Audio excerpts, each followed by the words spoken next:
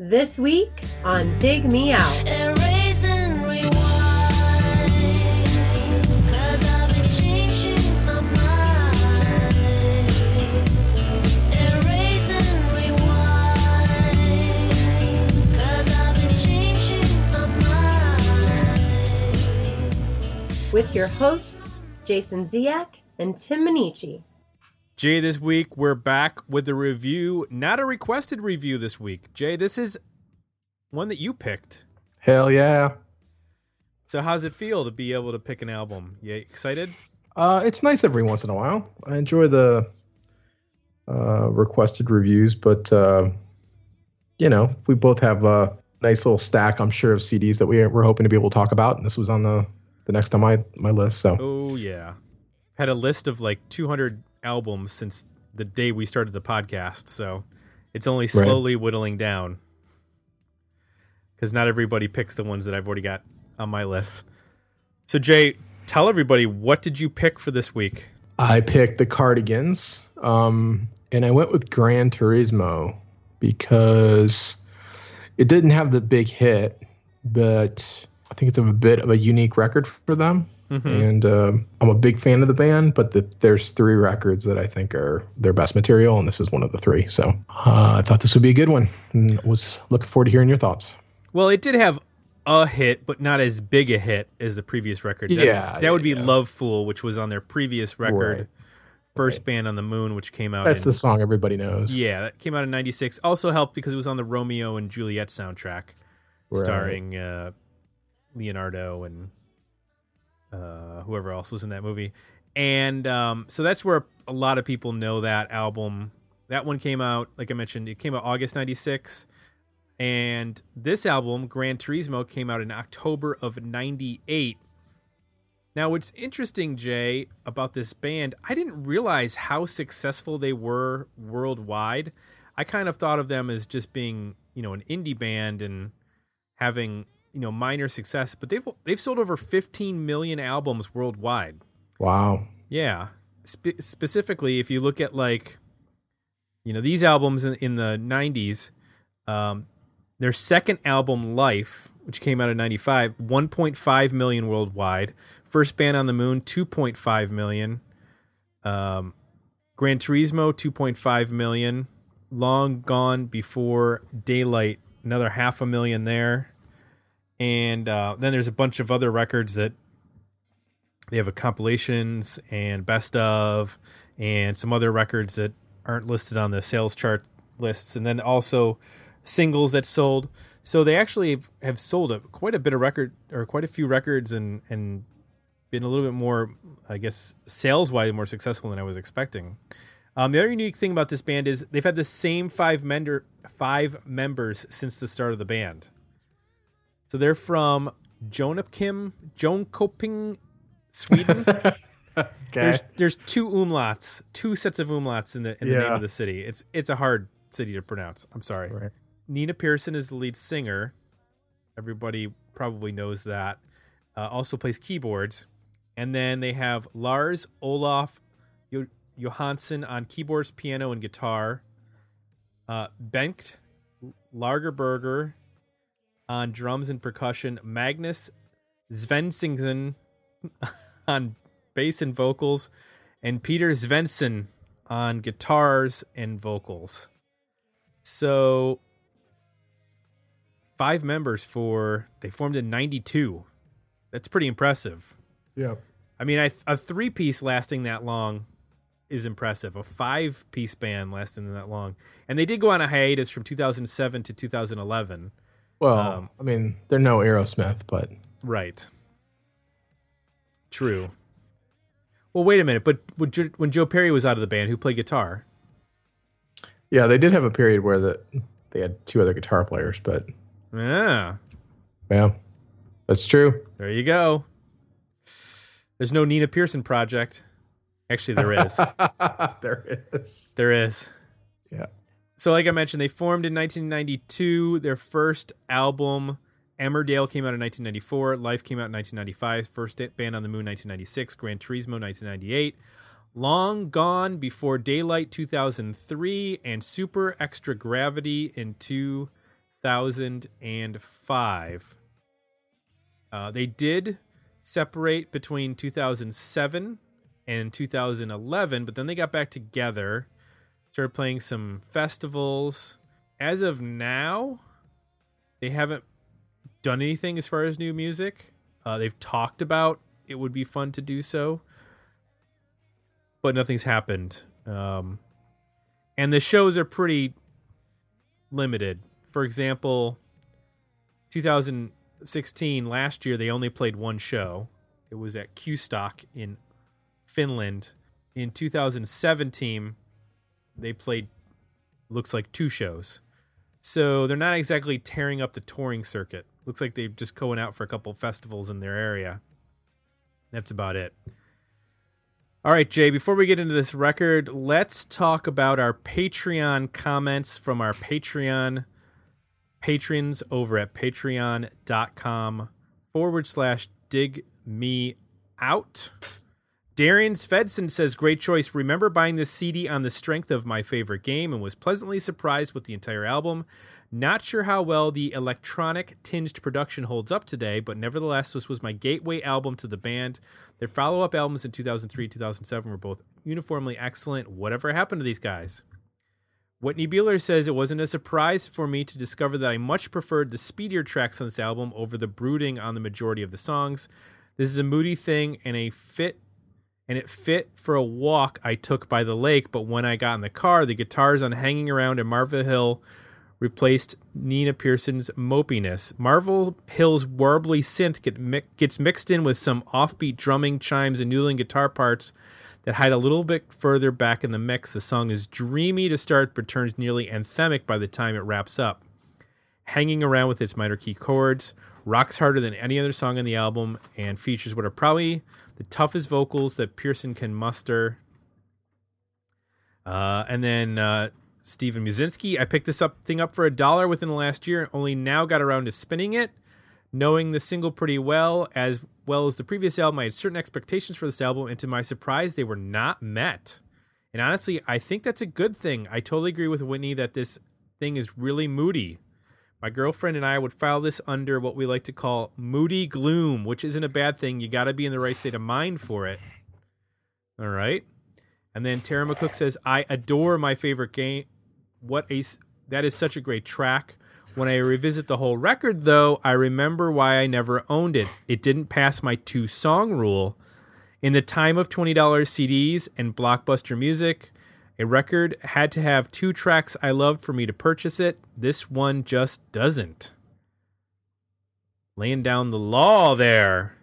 I just want to say something. How great are the comments from our patrons? Mm-hmm. Like, and I had to cut those short because some of them were real long. I just got to the meat of them on some of them. But if you join us at Patreon, you can go and read the full comments because there's a lot of stuff to read from people. Like, some of those reviews are better than anything I know I could deliver. So thank you. Because they give us great launching points also to talk about stuff that we might not have talked about. So well done. Since you picked this record, that means I go first in our one thing we liked about this record portion of the program. Jay, I'm going to tell you one thing I liked about Gran Turismo. It's an obvious thing, maybe, but it's Nina Pearson's vocals. Yeah. I don't know what it is, and I tried to find artists that are similar, but I really could not. She has a really distinct vocal approach without being in any way, shape, or form over the top or quirky or anything. I simply just I love her vocal. It's clear she adds character to the songs.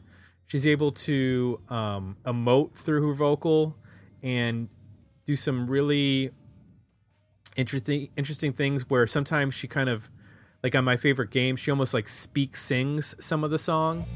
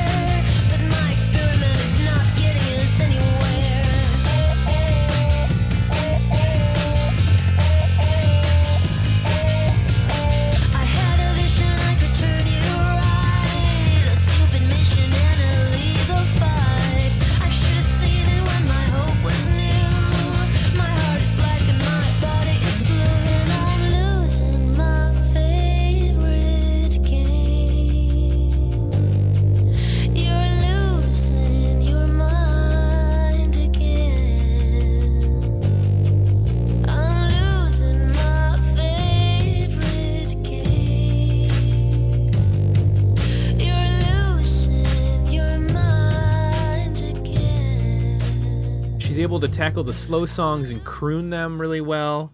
And then with the up-tempo stuff that's more poppy, she can handle that. She's got a great vocal that it doesn't sound like anybody else when I think about her, and there's no showiness to her vocal. Like, she's not showing off some amazing range and doing all sorts of melisma, and she almost reminds me of like a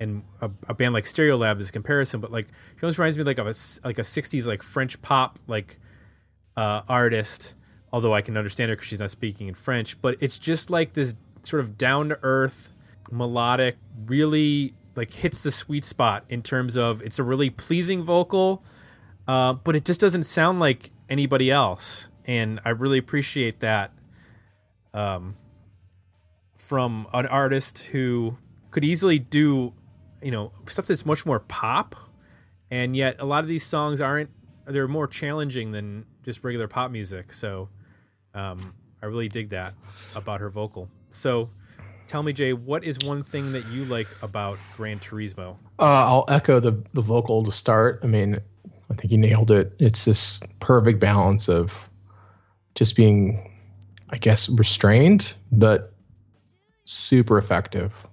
Like, she can sing, it seems like anything with little to no effort, but still sounds very like engaged and compelling and really conveys the song well without being like over the top at any point or overtaking the song. It's never just about her. I think that's why I like this band so much, is that, she's awesome. Everything she does is really great, but there's a lot of other stuff going on with this band that is equally good.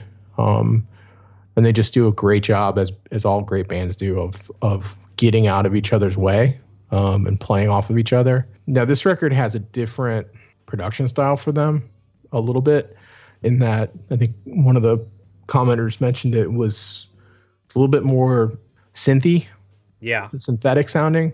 But even in that format, they still sound like a band. And I think when you can do that, to me, then all of that electronic or synthetic music and sounds and tones were great. Like, I don't have any issue with them because it still sounds like 5 people performing. Yeah. And the way that the tones are used, they set a particular mood that I think is actually spot on for this record, and for what they're trying to do. So, I mean, I like the sound of the record. It's unique. I think it ages pretty well.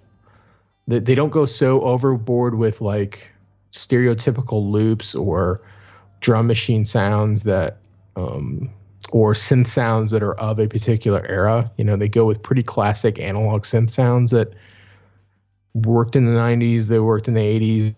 You still hear them now. And I think the drum stuff is performance oriented enough that even though some of it might be drum machines or not, it still works and it's not distracting. It still sounds like a drum performance, or drummers performing the part. Which for me is usually, I need to have that as part usually, unless it's a very particular kind of music. So I just think the record sounds unique.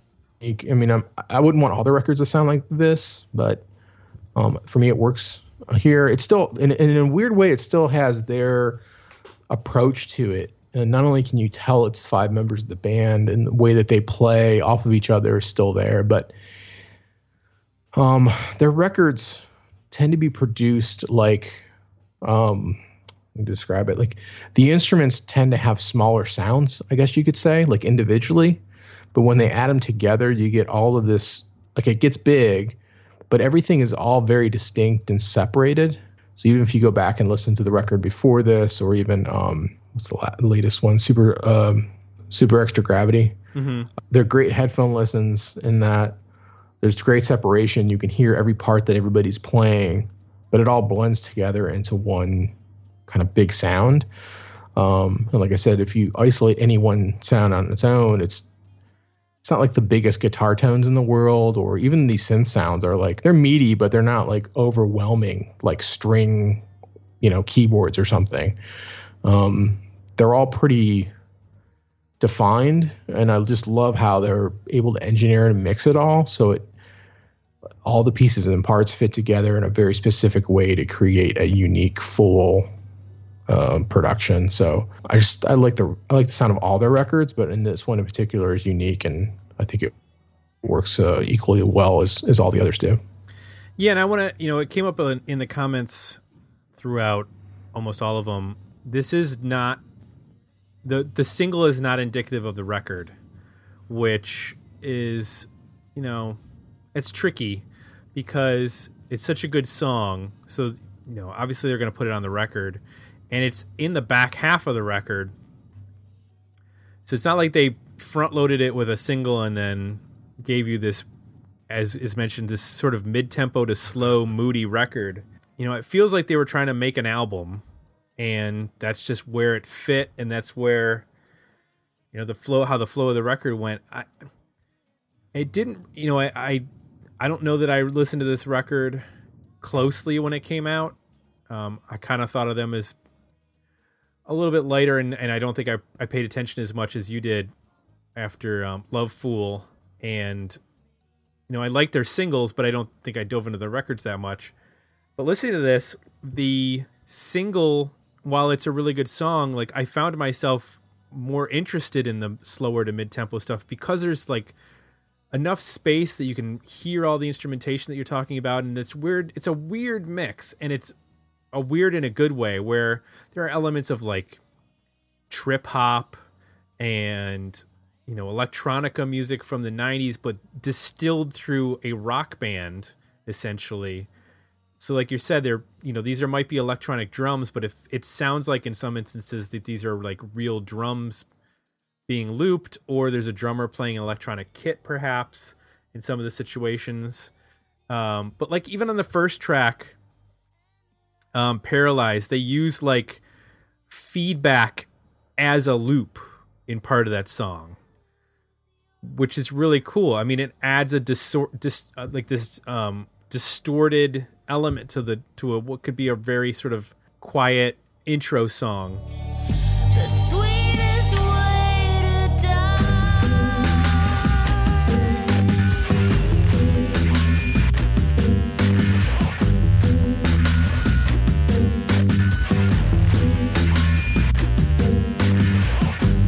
It lies deep inside. You cannot hide. It's the meanest. I think that's what I like about this band. Two of the guys from the band when it was originally formed were in like a metal band before this. And I know that earlier on they did some like non-ironic covers of metal bands, of like, I think on, is it the first record? They cover Yeah. Iron Man. Yeah, they cover Sabbath Bloody Sabbath on the first record. Yep. And then on Life, the second record, I guess that was on that one as well. I think some of these records, they were like re-released in the U.S. and it was like a different pressing, but it's on First Band on the Moon is that they cover Iron Man. So, they're not afraid to get weird and loud, but they do it in an interesting way that's not overwhelming any other instruments. So you hear these like weird distortions and these oddball choices for some instrumentation here, but because it's within this sort of restrained mix of everything, that nothing gets overpowered and nothing gets buried. You can kind of hear everything, and it's a really interesting mixture that, yeah, it's moody, but it worked for me, being moody and being mid-tempo. Going back, Jay, do you find the slow to mid-tempo majority of the album as compelling now, or more compelling now? Did it hit you the same way? Okay. I guess I've always found it compelling. It's just one of those bands that I'm not a huge fan of the first record, and the second one, I like some of it. but it's really this one and Forward that works for me. So yeah, I found it compelling at the time. I find it compelling now. The thing that I did think about, though, when I listened to it now, that it didn't occur to me at the time, was what you just touched on, that some of this record, if not a lot of it, it sounds like a metal band reapproaching, like taking a metal song and completely reapproaching it in a very accessible pop way. Like if you listen to a song like Do You Believe, that is a metal riff. Oh, played yeah. on keyboards, right? Or like Filter. Right. That is a like palm muted down tuned metal riff played on a keyboard. Do you really think that love is gonna save your soul? Well, I sure hope so. Oh yes, I really, really hope so. I don't think so.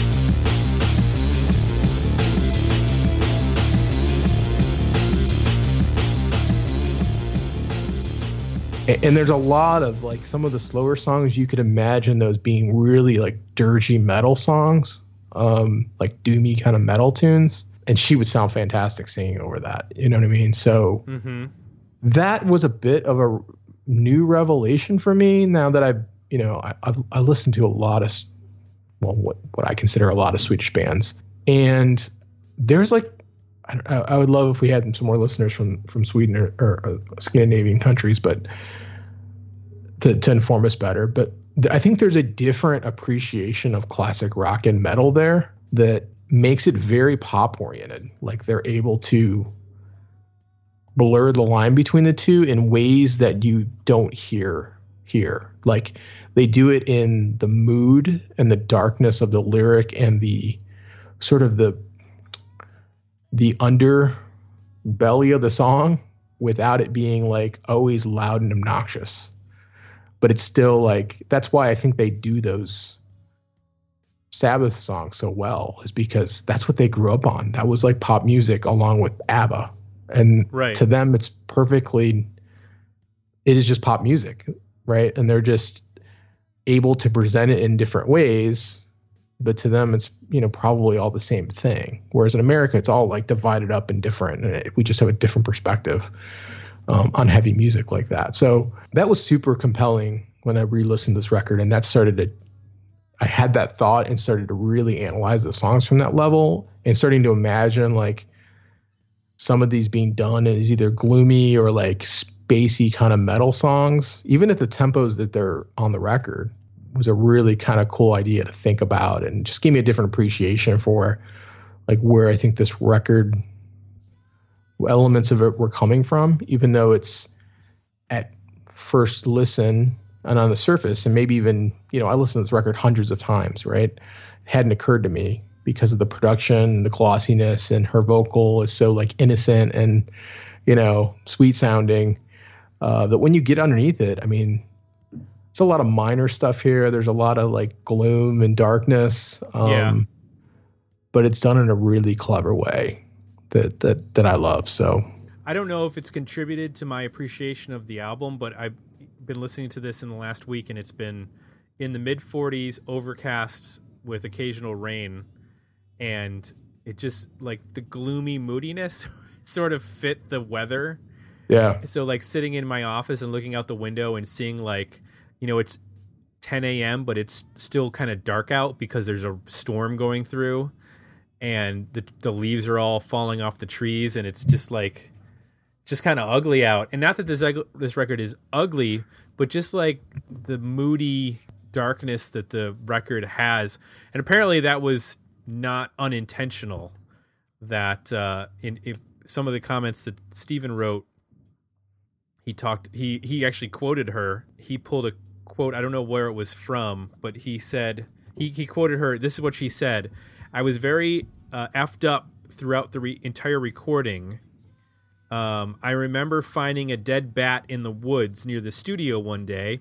I took it back, nailed it to the wall, and sang every word to that bat, and nobody else."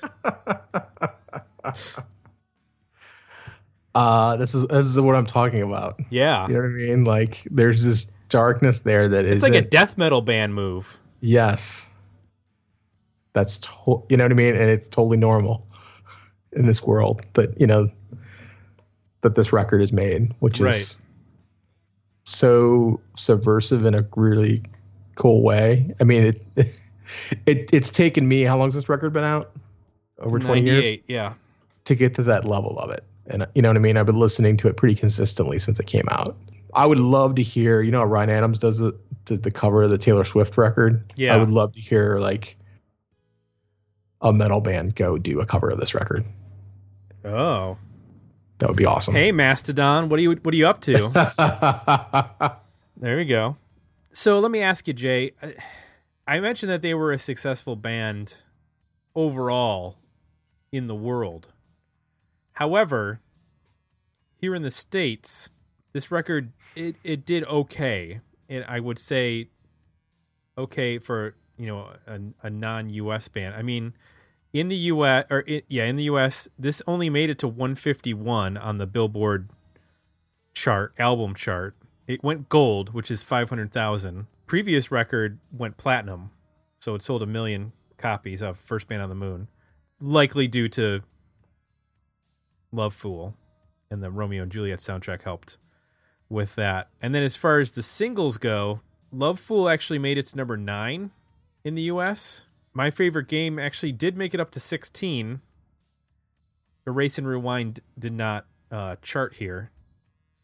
So, the album sold half the copies that the previous record did.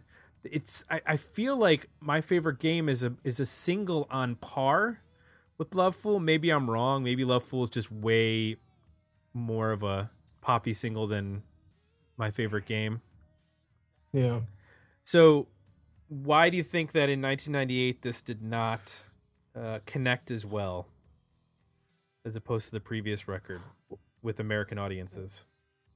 Well, Love Fool it's a little bit of a novelty song to me. Like, the sound of it is just so kitschy and it's almost disco-y, extreme that at the time it just really stood out, and it had a movie to help promote it, and it was typical of that era of radio that just loved those kind of songs, right? They were just like these quirky little, really good, well-written songs, but they just weren't, I don't know. They were oddballs for a lot of the bands. And I don't think that was representational of them or where they were going, obviously, because I don't think a whole lot on this record sounds like Love Fool. So this record's just too dark. For America.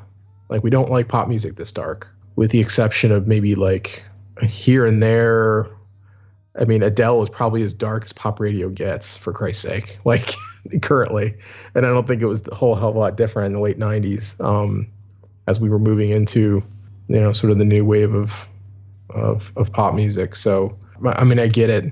It just did, in America, at least, this is not the kind of music that was going to spend a whole lot of time on pop radio. And, there's probably not enough guitars and for it to be, and probably having Nina singing didn't help, regular alternative rock radio at the time either. Like, as you're getting into more like, I don't know, angry guy bands, post grunge or post grunge. Yeah. I don't think they had a spot on rock radio either. So it makes sense to me why it didn't have the success the first record had. What's interesting is that this is the year, and the only thing this is one of the few comparisons that I could draw to it, is that this is the same year that Natalie Imbruglia's Left of the Middle came out with the single Torn. Yep. And obviously that did well. That was a huge single. Yep. but I feel like that is a little bit more pop radio than this. Yes. Whereas- Which we should do that. We should do the is it Edna Swamp Yeah. that wrote that? We should review that record. And I just don't see the Cardigans in the same ballpark, No. especially for a record label. They look at Natalie Imbruglia, they see, another sort of Sarah McLachlan, another... Well, and she was like the pop version of that, right? I mean, she didn't even write that song. Right. It was touched on it. She was kind of I don't know.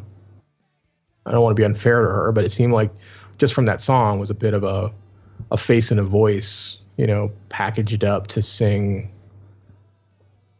alt rockish songs with a polish,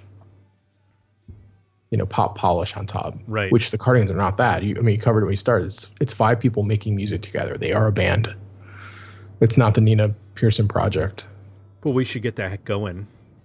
Well, she does have some solo records that I'm getting into that are pretty damn good.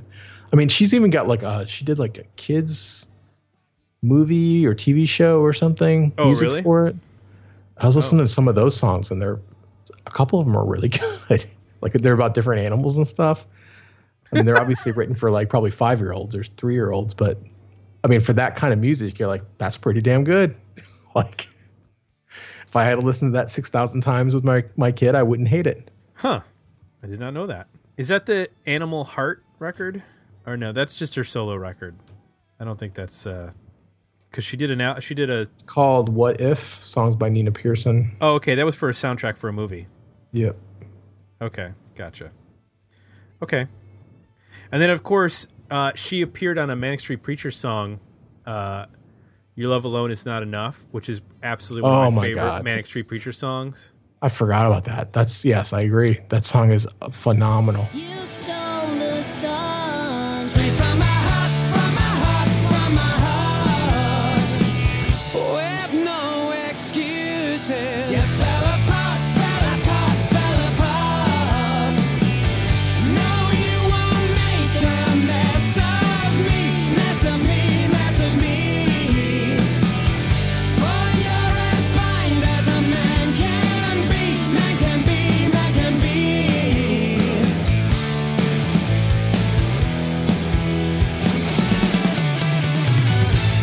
I could have seen for miles and miles. I could have made you feel alive. I could have placed us in exile. I could have written all your lines. I could have shown you. I could have shown you how to cry. Your love alone is not enough. Your love alone is not enough. When you think about that band and where their career trajectory was at that point, the fact that they were able to write that song that deep into their career, I mean, it's amazing. Most Yeah. bands had clearly peaked by that point. Talking about the Manics? Yeah, the Manics. Yeah. They started in the early 90s. This is 2007 that comes out. I mean, that's an amazing song. She absolutely kills it on that record. She's done a bunch of work with other artists and over the years, including like worked with Ben Lee and James Iha, Sparkle Horse, Danger Mouse. So, Jay, we've gotten to the point here where we should talk about our overall ratings for this record. Worthy album, better EP, and decent single. What do you say?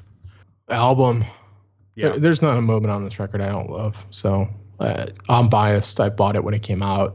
I listened to it a ton then and between then and now. And I really love, if you like this record, if you follow along their history, Long Gone Before Daylight from 2003 is excellent, and Super Extra Gravity came out in 2005, and that might be my favorite of all of them. So it's really disappointing this band doesn't make more music, because they seem to be getting better the more they do. But to me, those 3 records are pretty flawless.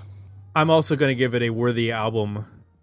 I think from beginning to end, this is a really interesting, it's a great headphone record, which I was not expecting. And just every song has interesting stuff going on in it, and her vocal just makes it all work. Just one of the best vocals of the 90s and of the last couple decades, as far as I'm concerned. So that's 2 worthy albums for the Cardigans' Gran Turismo. Feel free to chime in with your comments on our Facebook, Twitter, and Instagram accounts. And if you like what you heard, please consider leaving us some positive feedback over at iTunes. And of course, you can join us at Patreon, patreon.com/digmeout. At the $1 level, you get bonus content like what we posted last week and what we'll have coming up in the future for some episodes. And of course, you get entered into our contest, our quarterly contests. We'll be announcing at the beginning of December what the prize is. Multiple prizes for our end of the year Patreon contest. You got to be a Patreon member to be eligible for that. So for Jay, I am Tim.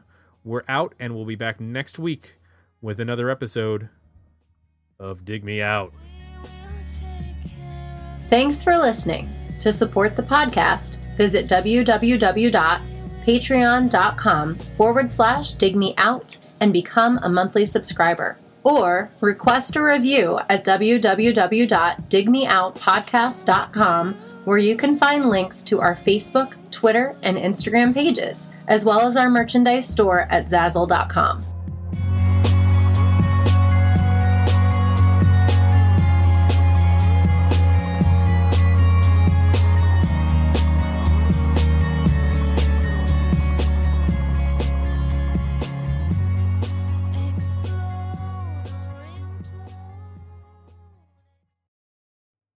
You still there? Yeah, you said hold on.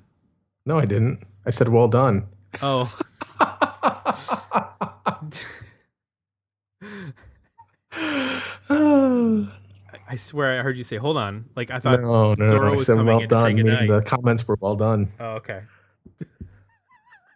Jesus Christ. Okay.